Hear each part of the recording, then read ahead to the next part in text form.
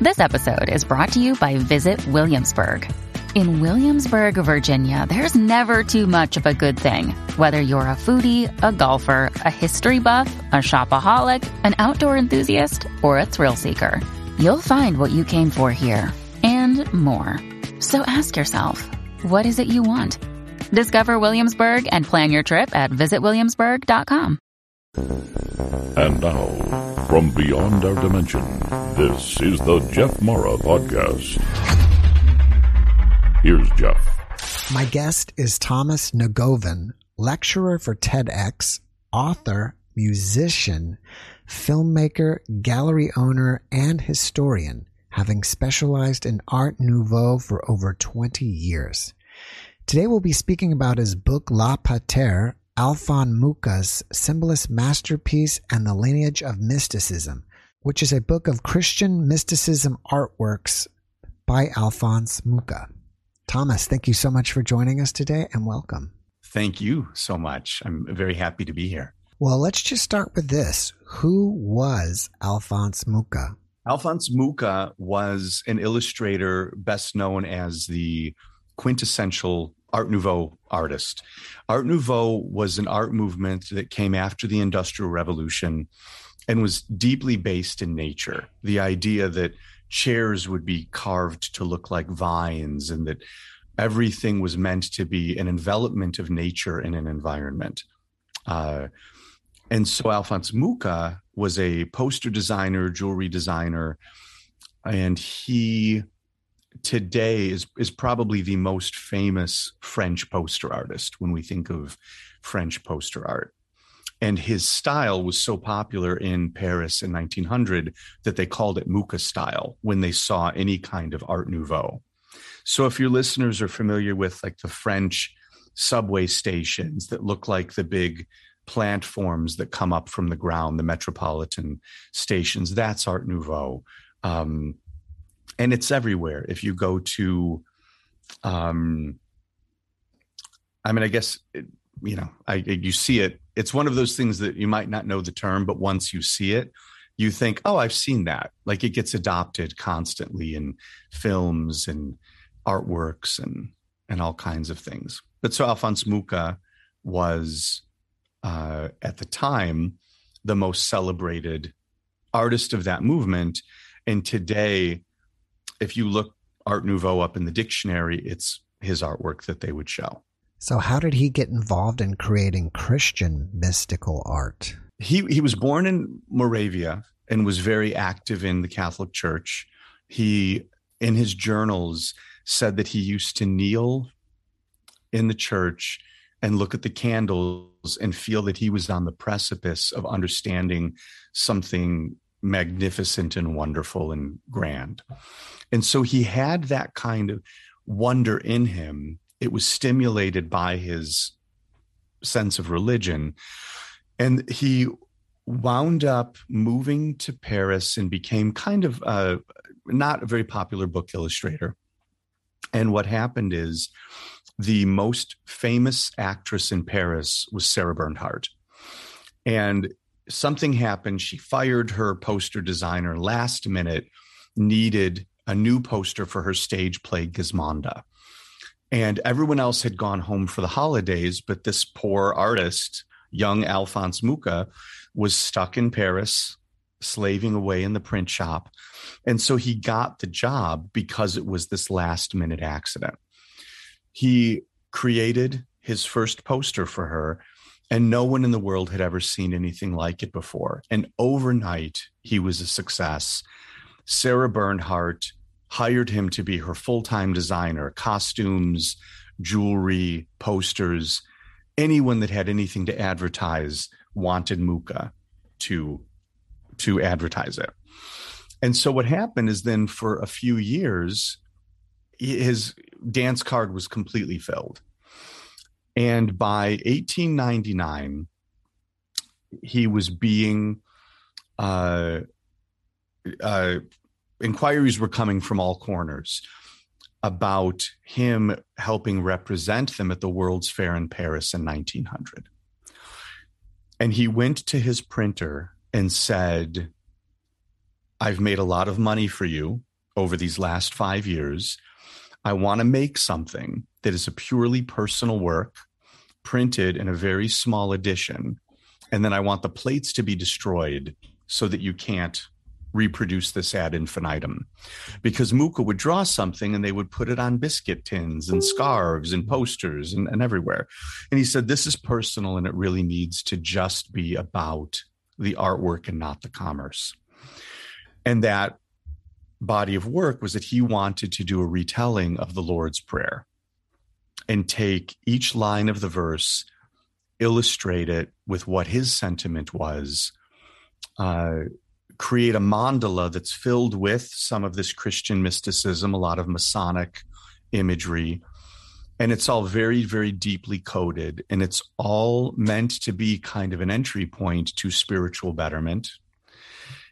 And it's the culmination of him starting in that church, kneeling as a child, moving to Paris and meeting philosophers like Strindberg and becoming part of that metaphysical, philosophical scene that was happening in Paris at the time. It was very, obviously, Paris in the 1890s was a very vibrant time.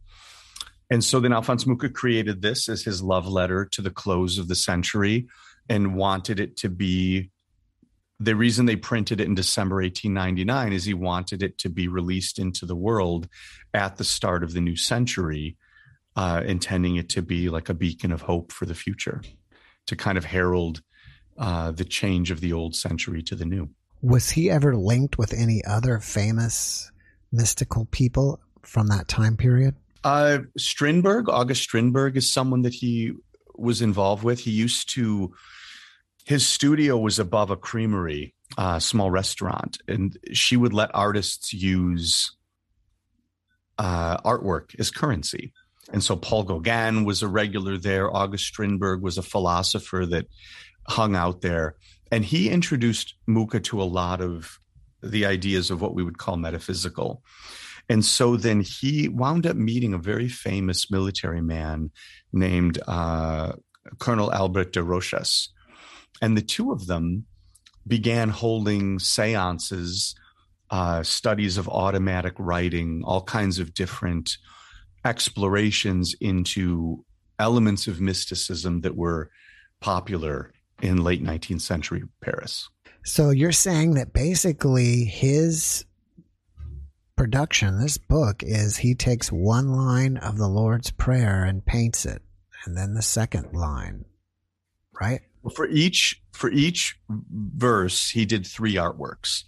He did one that's kind of a mandala plate that's meant to be meditative, and that has a lot of the Christian and Masonic imagery.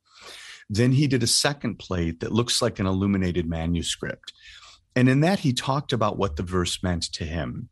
And so a lot of it is talking about themes that today don't seem avant-garde, but certainly did in Paris in the 1890s.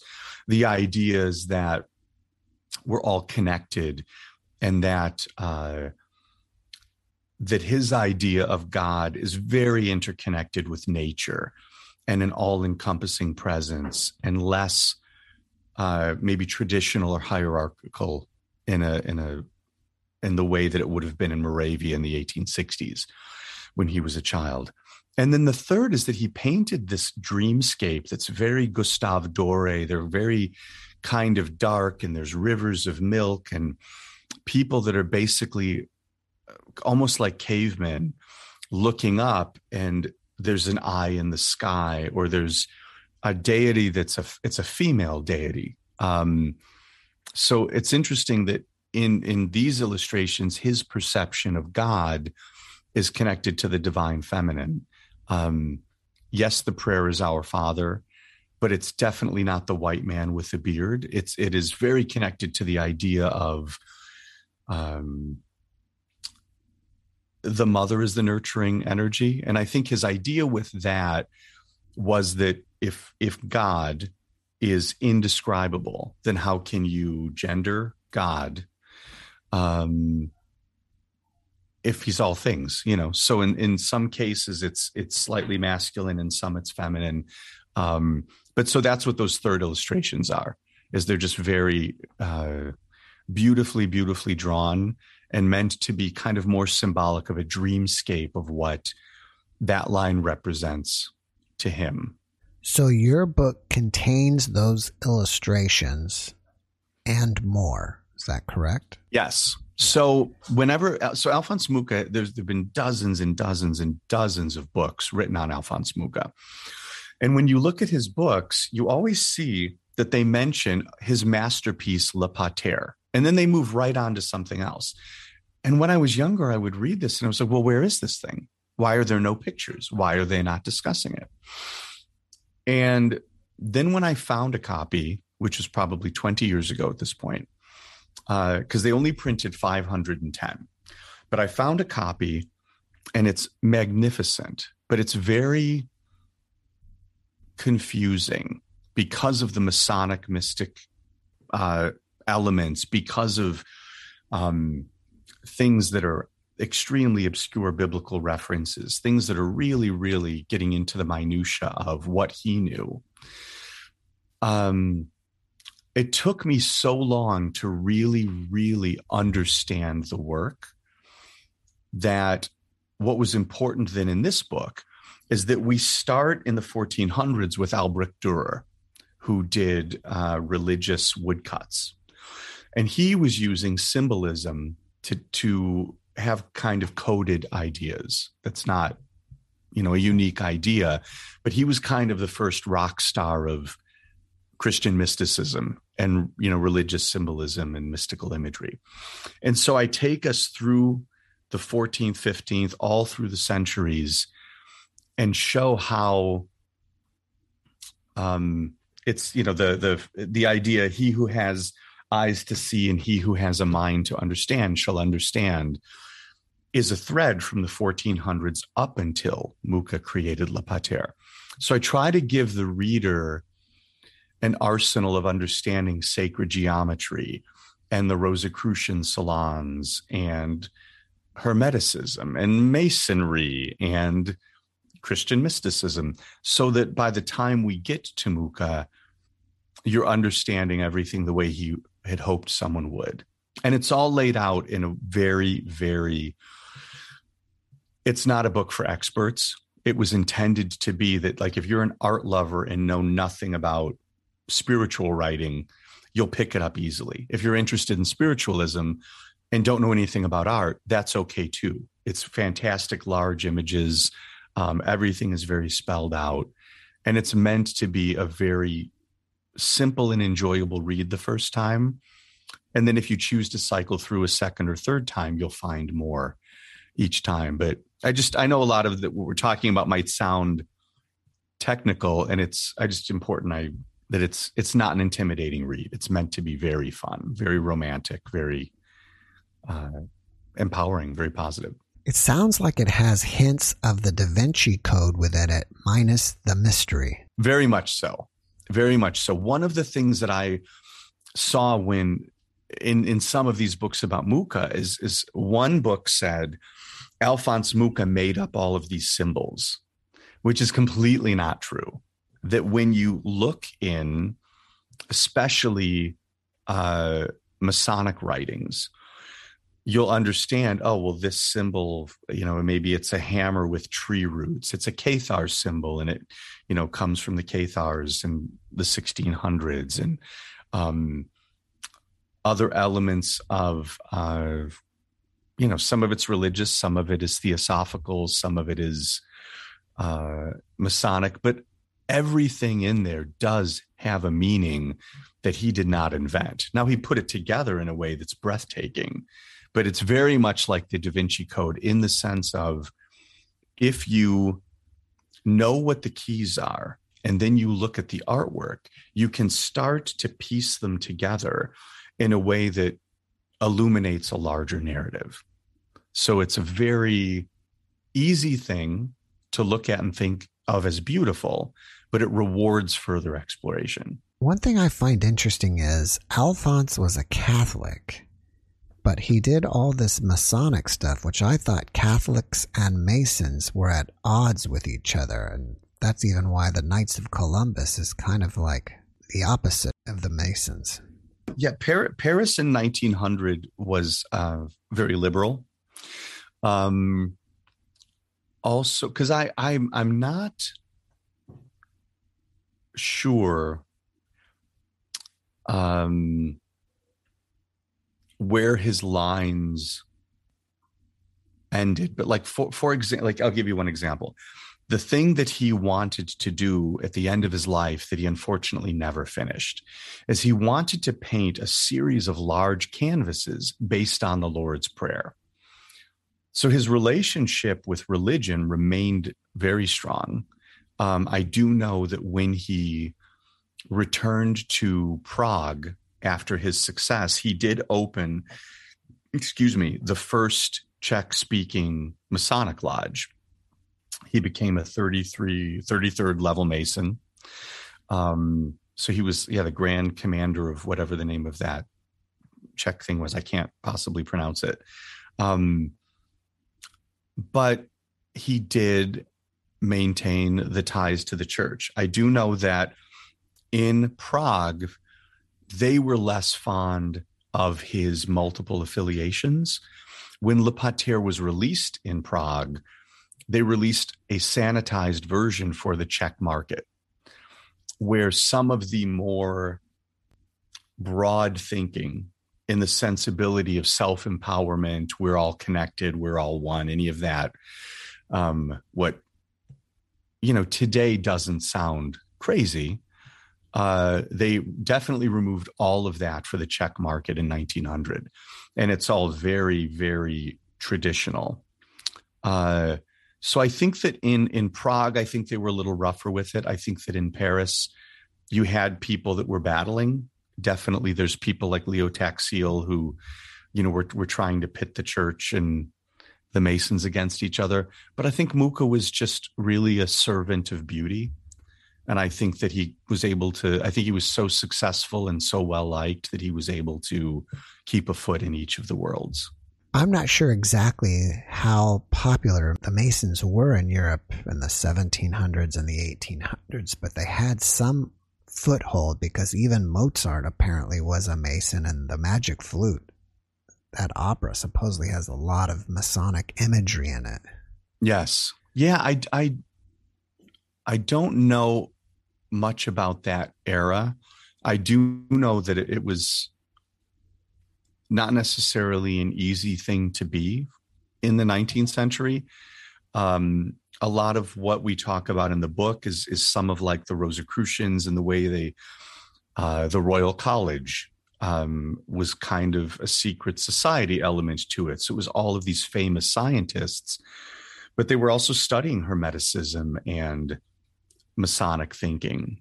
I don't think it, and I could be wrong on this, I'm really only aware of how it affected Mucha.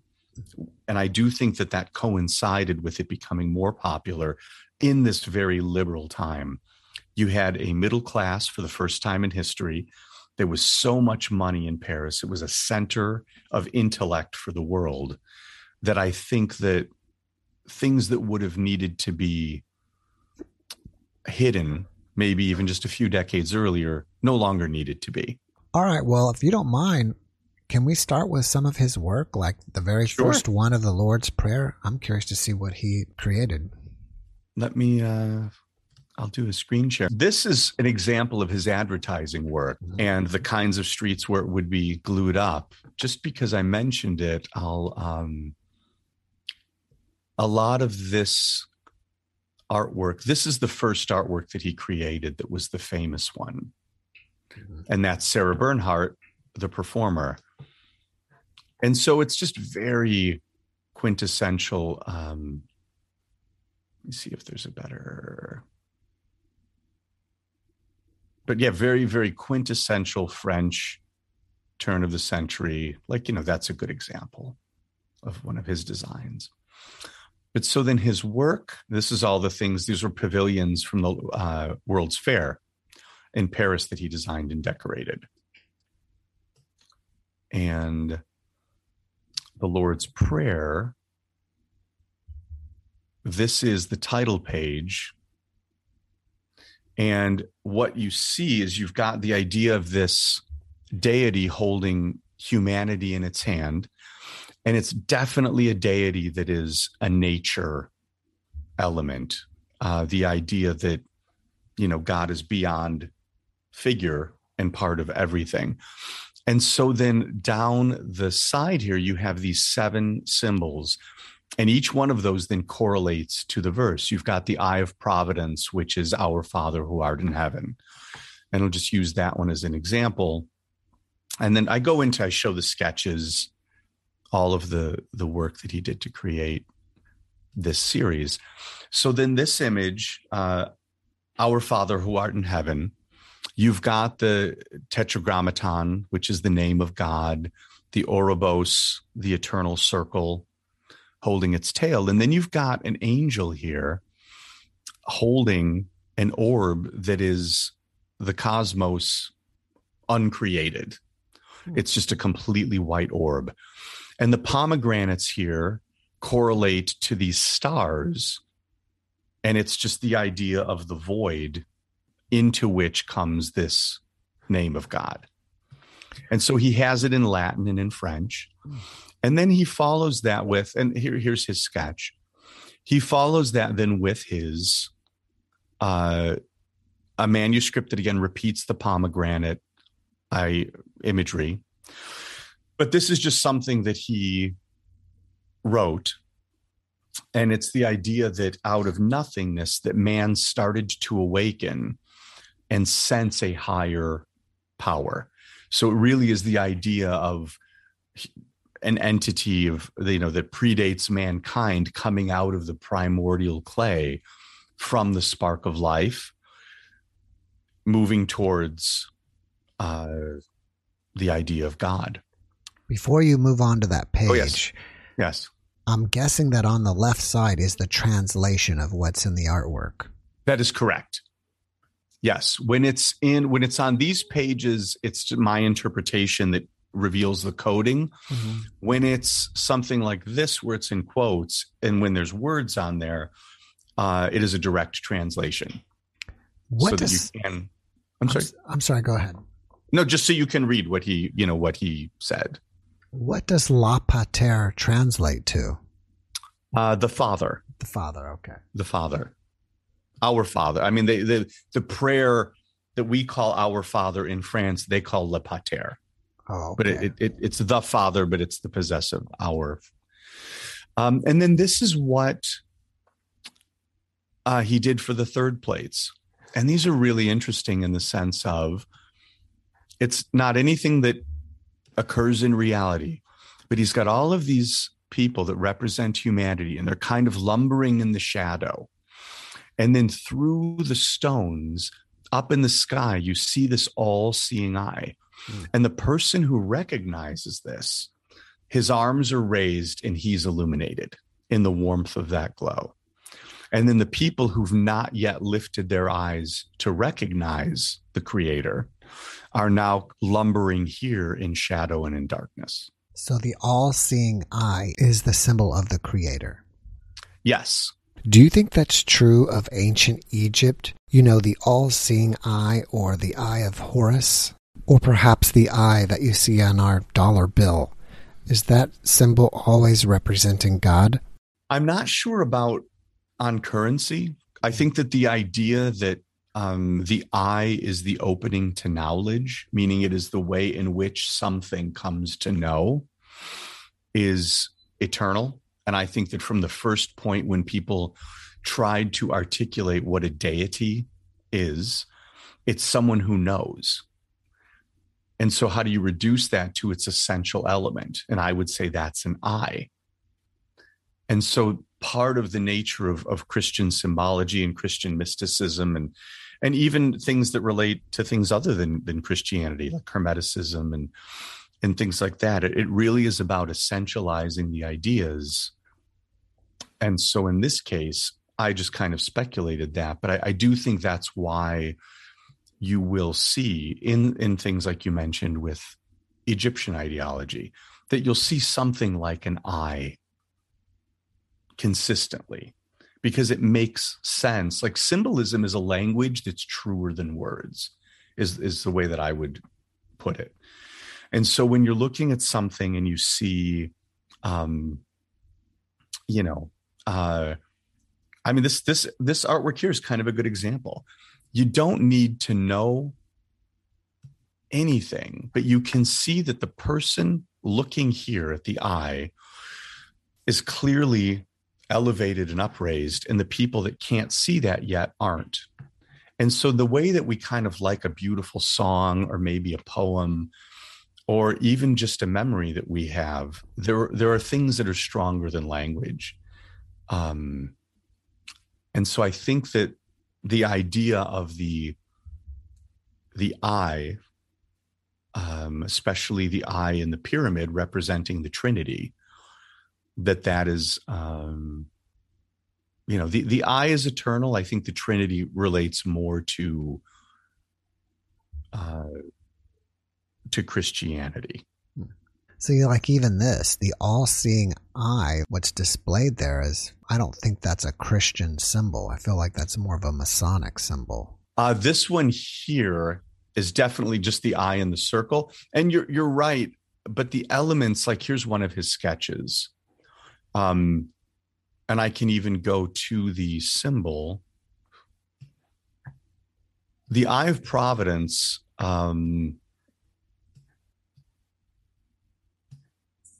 is, so many of these things cross over. And the other thing too is like when I think of the Masons, I don't think of them as being as separate from Christians or Catholics or anyone as perhaps might have been politically charged across the last centuries. All of the things that they're professing, that they're, especially Mucha in this artwork, the foundation is the same. They're just applying things to it, like the idea of sacred geometry, the idea that through balance and harmony that you can better understand Catholic or Christian or whatever ideals. I feel like so much of, and this is really something that I came to in the book. I feel like when you start getting into denominations, and even if you start getting into separating Hermeticism from Rosicrucianism, and you start getting into all your isms, what's the common thread? The common thread is that we all want to be, hopefully, the best people that we can be and the best members of a community that we can be, and be in touch with what lies beyond this world in whatever way we can. And for some, it's meditation. For some, it's out-of-body experiences. For whatever it is, that there is that common thread. And so really what Mucha did with this that I think is really powerful is the idea here of the horde of angels flying around the cosmos, or the eternal serpent biting its tail, or the idea of the burning heart, or the wreaths of wheat, that all of it is connected to the idea that it's like the line from the poem, that the great and powerful play goes on and that we might contribute a verse, that we're all part of a much, much larger narrative, and that the quest for understanding the inside of ourselves and what lies beyond ourselves is really the only question that any of us have. And so Mucha's interest in spirit writing and astral projection and trance channeling and all of that is not separate from the part of him that was kneeling in that church when he was a boy. Do you know what I mean? Like it's so I'm not able really effectively to separate those things, but what I can do is say that the idea that those things are connected, and that something like this, in, as you pointed out rightfully, in kind of that Da Vinci Code kind of way, that if you want to look at something like this and just see beautiful lilies, you can, but You know, the cobra with the circle with the line through it, like that is, it is a Masonic symbol that's the eternal egg of the cosmos. So the question is, well, how far do you want to go with it? You know, the angel holding the crown certainly says, thy kingdom come, in a very traditional way. And the lilies, of course, you know, the lily is the symbol of purity. You know, those are very easy. And then again, that weird circle with the line through it. Well, most people might say, well, I just don't know what that is. And I'm here to tell you that's a Masonic symbol for the egg of the cosmos. And so it does then, you know, you can take it a little further, which is part of why this book, I think, is so inspiring. Does he have any artwork about astral traveling, automatic writing, anything that's more mystical besides the Lord's Prayer? My favorite one in this whole book is his artwork for Lead Us Temptation.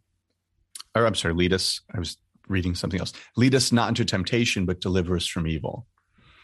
Is someone astrally projecting through the ether. And in this image, what we see is the idea that the soul is moving through the ether and that there is a spirit guarding it, and that what lies beyond in the darkness might be all manners of hobgoblin or whatever could be there. But if you look, the dragon's kind of tail can't get close because the shroud of this guardian entity is protecting it. And one of the things I love about this is it looks like a fantasy illustration from some science fiction pulp from the 1950s, but it was from 1899. And so it's decades ahead of its time and so non-traditional in its representation of something that is normally portrayed as kind of a very ordinary idea. So I really do love this one because you do have that, that element of the astral travel. Yeah, I think it's fantastic. It's too bad that he didn't even colorize it. I think that would even take it to the next level. He wanted for these to be, he did, most of what he did was in color. For these, I know he was trying to make them feel timeless and probably closer to like an old engraving or something. And so that's why when you look at the other works he did, they're very, very colorful. Like that's, you know, all of this watercolor that's in there is magnificent. But these, I think, were meant to just be kind of like a dream. You know, like what are the colors in a dream? And so the absence, making the other things so incredibly vibrant. This is a little bit clouded in mist. And I think that over time, that there's a really beautiful harmony to all of the artworks that he created that almost makes kind of a wheel. Like you get to the end and you get to his plate for Amen. And again, look at the vibrant color. But here now are all the symbols again. The pomegranate for Our Father who art in heaven, the bluebells for hallowed be thy name, the lilies for the purity of thy will be done. So he goes through then the 7 symbols again, and it just completely circumvents this entity with the words Amen. And then this is Latin for so be it. And then that's right where it started. So it goes back to the beginning, and it's just the circle just keeps going. So that is, now that I'm thinking about it, is very Da Vinci Code-ish in that the whole thing becomes this puzzle that you're not done with it until you put the book down. And then when you pick it up again, there's a new puzzle for you to figure out. His artwork kind of reminds me of artwork that you would see in America in the 1920s. Does that make sense? Yeah, it very much so. he what happened is that France was kind of leading the world with color lithography at the turn of the century. A lot of the American design at that time was kind of more like arts and crafts, oak furniture, more muted natural palettes. And the French got very vibrant. And what happened is after the World's Fair, it really then erupted into America. And things like posters printed with cobalt blue inks and chromium red inks. That was a vibrancy that did not exist in America in the 1890s. But by the teens and the 20s, that kind of printing was very present. So you're very correct. And the reason is simply technological, that we did not have the technology in America in the 1880s to put big color images like this all over. I think even the font of the letters also kind of reminds me of that 20s kind of text. Yeah, I mean, when you look back from the 21st century, a lot of it kind of bleeds together. And academically, people can split hairs over Art Nouveau and Art Deco and the different things. Right. But there's definitely a really, really beautiful time that encompassed from like around 1890 to 1930 that was just magnificent. All of these fonts like you're talking about that were hand drawn. It was just a really rich time for advertising, and advertising was not done on a computer, like they wanted to catch people's attention, and they were really vibrant, beautiful connections to life. Do you think Andy Warhol drew some of his inspiration from him? I think that Alphonse Mucha was very, very connected to nature and spirituality. I think that Andy Warhol was very comfortable with technology and humanity. And I mean humanity in the sense of, I think that he was approaching it from a cerebral point of view. And I think that Alphonse Mucha was approaching it from a spiritual and an emotional point of view. And I don't mean to devalue any emotional content of Warhol's work, but the rhetoric precedes the art for Warhol. Meaning it's what you talk about and you think about in the discussions surrounding Warhol. Whereas with Alphonse Mucha, I think it's a lot more powerful in that 19th century way, in that the contemplation doesn't need to happen for it to just be beautiful. And I guess you could say that to some degree about Warhol. If you look at one of his silk screens, you could hang a Campbell's soup can in your kitchen and say, oh, that's just a nice red can. And of course, then there's conversations to be had about the way he relates to modern art and the 15 minutes of fame and what do those things mean. But I think that they probably would not have gravitated toward each other at a dinner party. Right. And I mean, I agree with you. I mean, of course, Alphonse's work to me is also much more detailed than his. I guess just kind of what gave me the idea is the poster board kind of look, and it seems like some of Warhol's stuff was kind of poster boardish. Yeah, there's a much stronger connection to psychedelic rock posters. The artists in the 1960s were coming out of the minimalism of the 1950s and looking for something that was just a voluptuous explosion of color and line work and just a romantic appeal to the senses. And so what happened is in San Francisco in, I think it was 1966, give or take a year, there was a museum exhibition of Art Nouveau posters. And those artists saw it, and it connected so deeply to the interest in the nature resurgence. And that's the difference between A Hard Day's Night and Sgt. Pepper's, that brief couple-year period. So when you look at the psychedelic rock posters, they were all fans of Alphonse Mucha. In fact, there are drawings of Mucha that were appropriated directly 4 posters. But it was that idea of trying to connect with nature that was happening right in the late 60s there too.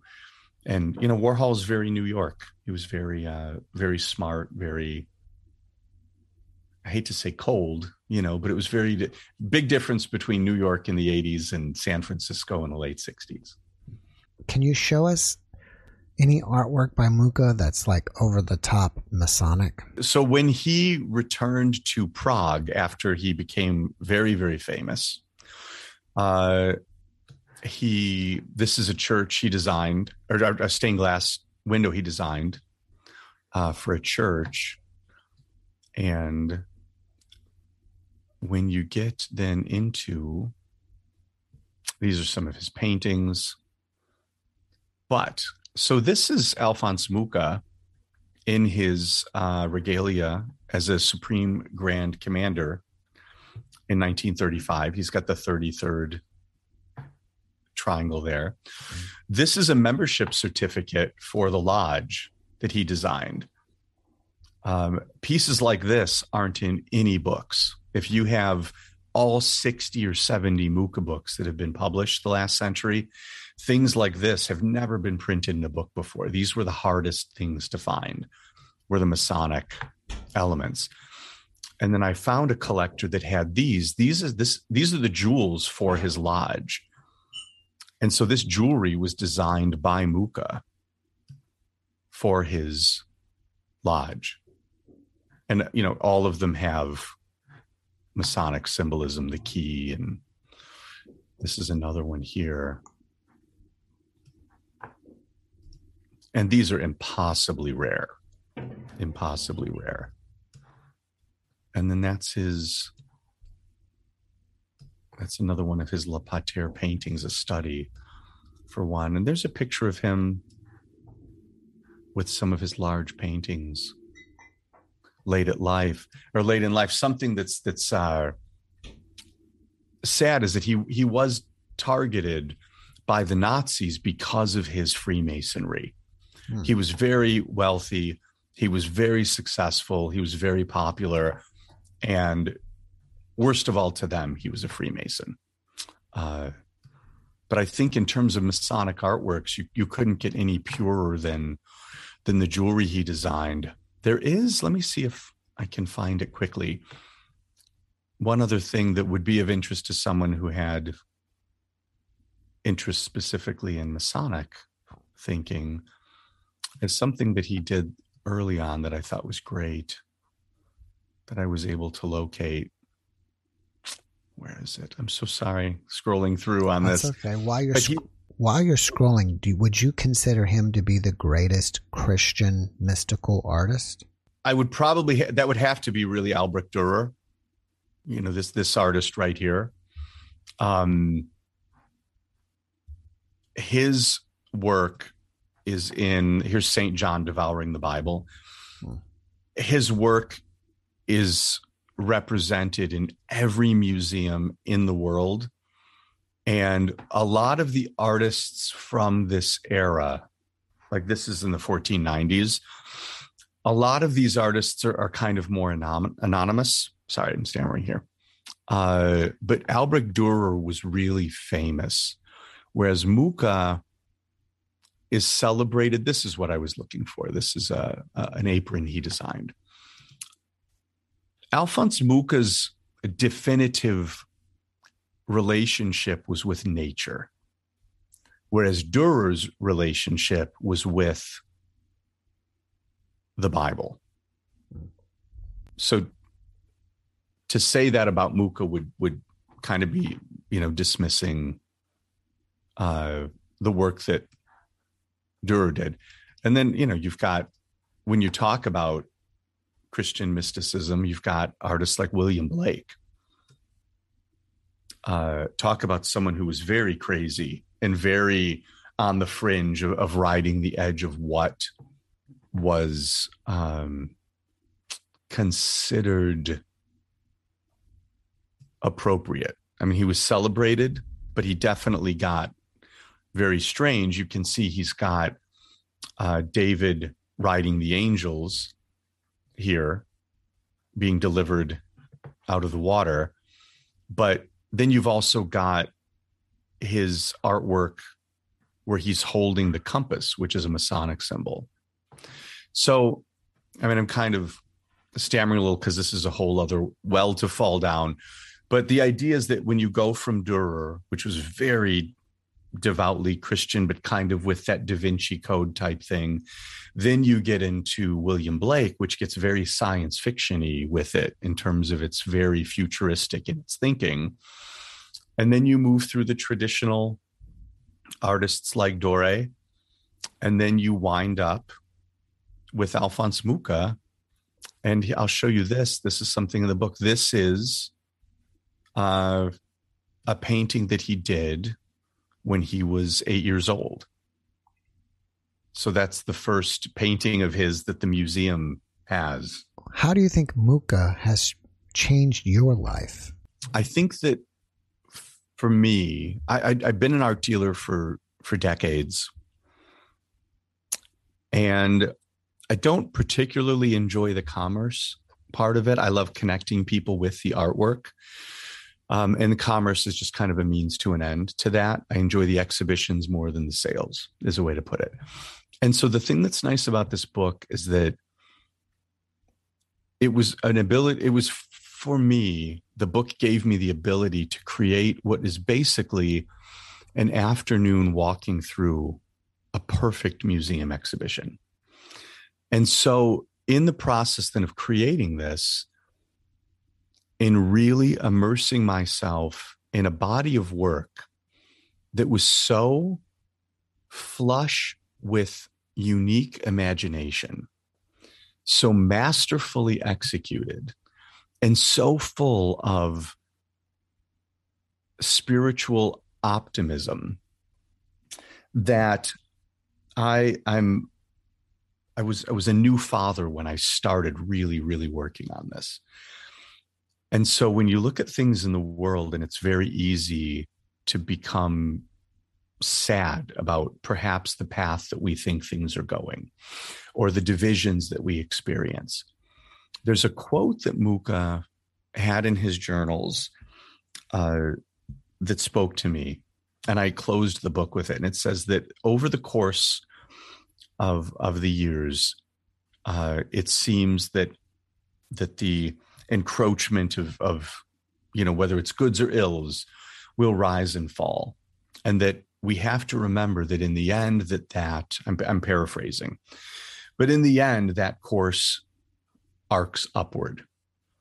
And so keeping that in mind, and actually I'll just go to the quote so I can say it correctly.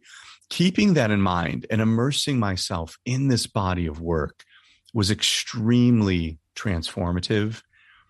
And it made me really mindful of my stewardship of myself as it meant for my son, in terms of the examination of, am I being every day the best human that I can be? Am I embodying the things that maybe when you're a kid you think or say, but are you really living your life that way? And so it would have been impossible for me to meaningfully analyze these artworks mentally if I wasn't doing it with my heart. And so that to me was the biggest transformative element of Mucha, is that for 20 years I studied it loosely, for maybe 8 years more seriously, and then it took me 3 years to write the book. And so the quote that he had is, the progress of mankind proceeds by a winding, rising, and falling path, like a temperature chart. It rises and then falls again, very far. But in the long run, it does, after all, rise. And so, yeah, to me, that was as transformative as it gets, that I ended up in a place where I understood what led him to write that in his journal. All right. Well, if someone wants to pick up a copy of your book, is this something that's sold like on Amazon, or do they have to go to your website? I believe it's on Amazon. You can definitely get it on Amazon. You can also go to lepater.com, lepater.com, or centuryguild.net is my gallery, and there's copies there. It's the same price in all places, and all orders come to the same address. So wherever you order it is fine. But we publish a lot of books that are about different art and ideologies from 1880 through 1920. And if you go to the gallery website, centuryguild.net, there's a lot of interesting things there. And yeah, hopefully, I should say this book is a very, very large book. It's 12 by 16 inches, and it's incredibly heavy. In about 3 weeks, softcover edition is coming out. I've actually got the proofs right here.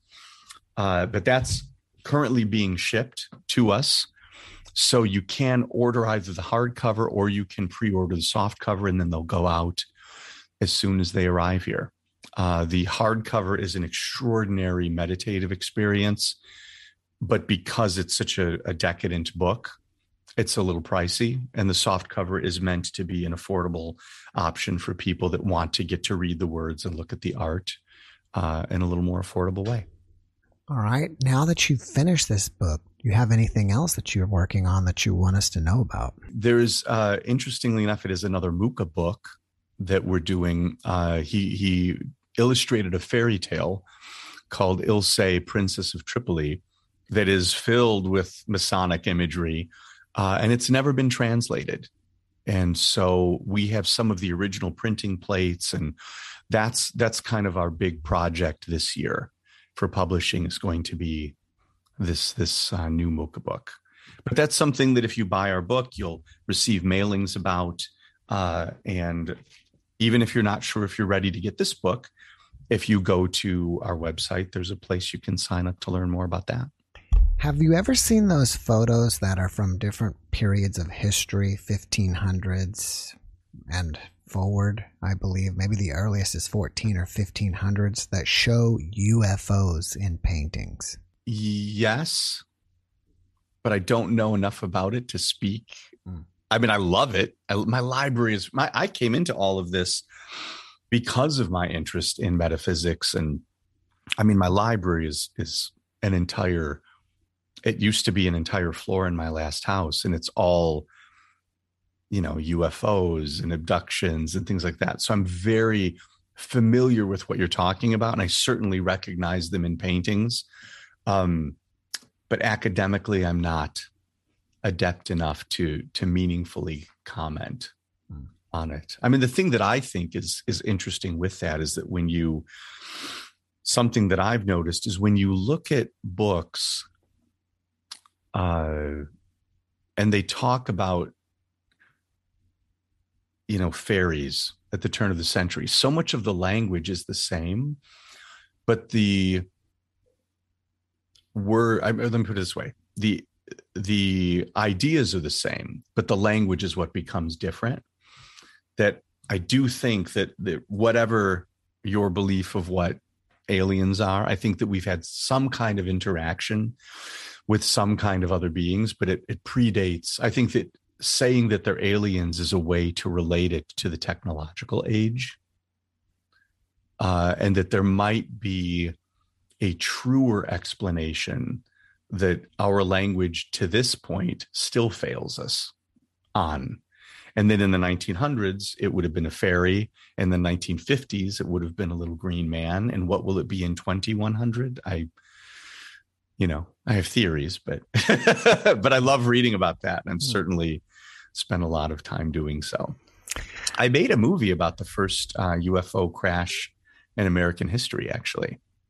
I made a short film called Aurora that was about, so most people think of Roswell, but the first documented UFO crash on American soil was in Aurora, Texas, in the late 1800s. And so we made a short film that took basically all of the theories about what a UFO could be, and we found a way to weave it together in kind of a Twilight Zone episode. kind of thing. So yes, I'm an aficionado, but certainly not an expert. You probably still know more than I do. I mean, it's all over the world. You can look at the Aztec cave paintings, and there's things that clearly have engines, and all of the strange things that you do see in the background in paintings, and then things like wheels of fire that you see in religious texts. And I know I said this, but kind of to reiterate it, the thing that I just think is that it's like when you play the game of telephone and you whisper something to someone and then they pass it on and so forth. That, like, what language would someone from the 1500s use to describe an iPhone? They would have nothing. The Black Mirror, like, what would you call it? Like, right. It would be something. And so to me, that's something that creatively is always fascinating, to kind of consider what these things could mean, what those codings are. Unfortunately, in this book, there are answers to the coding. In what we're talking about, there's only madness, because we'll never know. Not in our lifetime, probably. Mm-hmm. But yeah, it's fascinating. You've already gave us a fantastic quote, but can you leave us with one last positive message from him? There's some pieces from his journal that I put in here, and I'm going to cheat a little bit and rush to those. See if I can find them. He kept a journal by his bedside. And so as part of his interest in automatic writing and spiritualism and seance and things like that, he definitely believed that when he dreamed, that he was exploring other places, other realms. And so I love that he kept a journal just to make sure that he always could jot down whatever idea he brought back with him. And I am going to watch as my computer freezes. And very quickly, okay, here's some of them. Which is my favorite out of these? This is actually a good one, and I'm going to explain it, why I think it's a good one.